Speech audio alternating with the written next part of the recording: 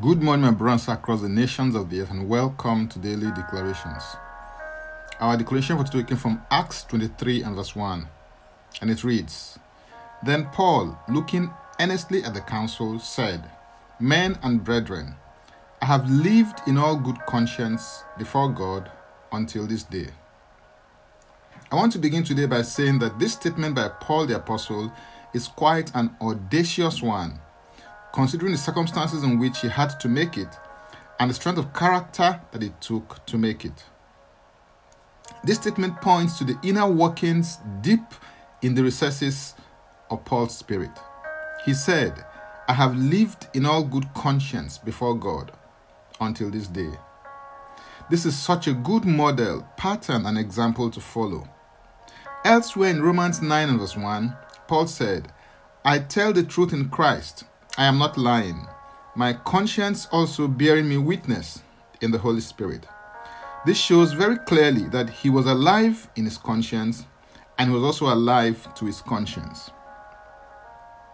This is crucial because depending on your attitude to it and how you relate with your conscience, according to the scriptures, it may be good, pure, educated, evil, strong, weak, silenced, defiled, clear, void of offense, excusing, accusing, or seared. The spirit of man has the faculties of communion, intuition, and conscience.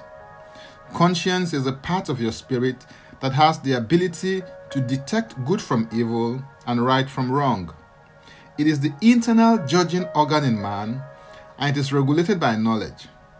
It is important to pay attention to it so that it constantly and consistently reports to you and gives you feedback, because the more you ignore your conscience, the quieter it gets. This is why it is possible to eventually develop a seared conscience, which is the state and position when the conscience has become completely dead to promptings from the Spirit of God. When a conscience becomes seared, it cannot feel or sense anything, and this is the beginning of how hypocrisy can develop and grow in your life if left unchecked.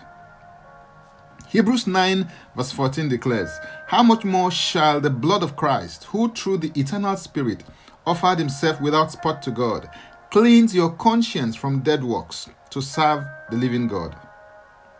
It is important to bring your heart constantly before the Lord and ask Him to purge your conscience from dead works by the blood of Jesus, so that you can be constantly and consistently sensitive to His Spirit.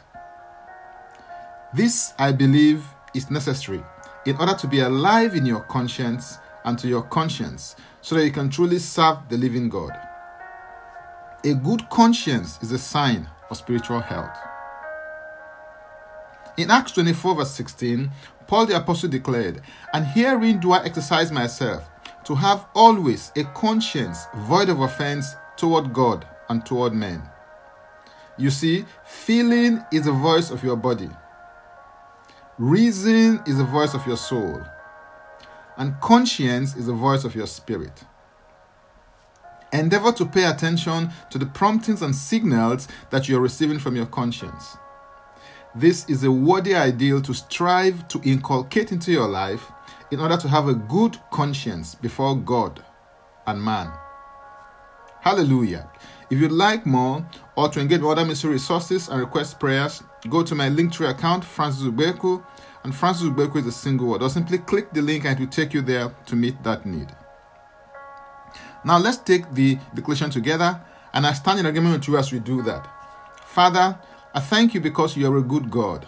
I receive grace from you to pay attention to the stirrings of your spirit in my life through my conscience and to obey them. I bring my conscience before you. Lord, purge my conscience from dead works by the blood of Jesus, so that I can truly worship you in spirit and in truth. I declare that I live in good conscience before God and man. In Jesus' name, Amen. If you'd like to receive eternal life, which is the God kind of life, please make this confession and declaration with me. Say, Father, I repent of my sins and I come to you today.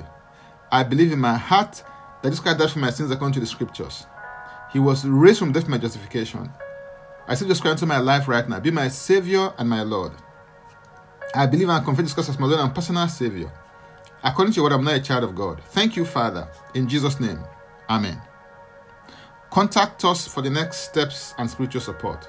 For tips on leadership, wisdom, and inspiration, connect with me on Facebook, Twitter, and Instagram. Subscribe, follow, rate, review, download, and share episodes of Daily Declarations podcast on Apple Podcasts and Spotify. Before I come your way again, I want to pray for you and bless you. May the Lord bless you. May the Lord keep you. May the Lord make his face to shine upon you and be gracious unto you. May he lift up his countenance upon you and may he give you peace. In Jesus' name, amen. I am Francis Ubeyeku. Bye for now and God bless. Jesus Christ is Lord.